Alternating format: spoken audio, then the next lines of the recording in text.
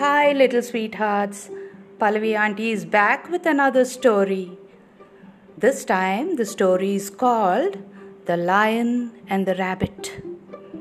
Once upon a time, there was a beautiful jungle.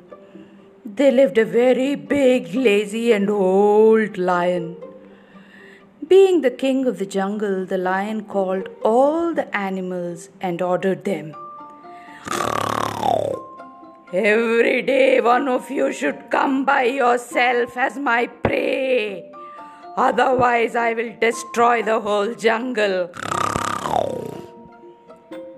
The animals were too scared of the lion and agreed to obey his order. The animals planned to go one by one.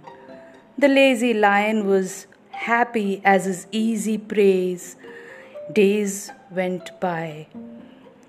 One day it was the turn of the rabbits. A little rabbit voluntarily agreed to go to the lion's cage.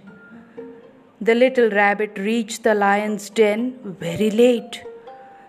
The angry lion roared at the little rabbit and asked, "Why are you late?" The rabbit acted wisely and told the king, "I met another lion on the way, which is bigger than you. It threatened to eat me."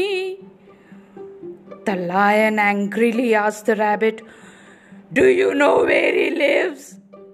The rabbit replied, "Yes," and asked the king to follow him. The rabbit reached an old well and said, "The lion lives in this well." The foolish lion peeped into the well and mistook his own reflection as another lion and roared loudly. Hearing the echo of his own, the lion got angry and jumped into the well and drowned. That was the end of the lion, and all animals lived happily in the jungle. That is the end of the story, children.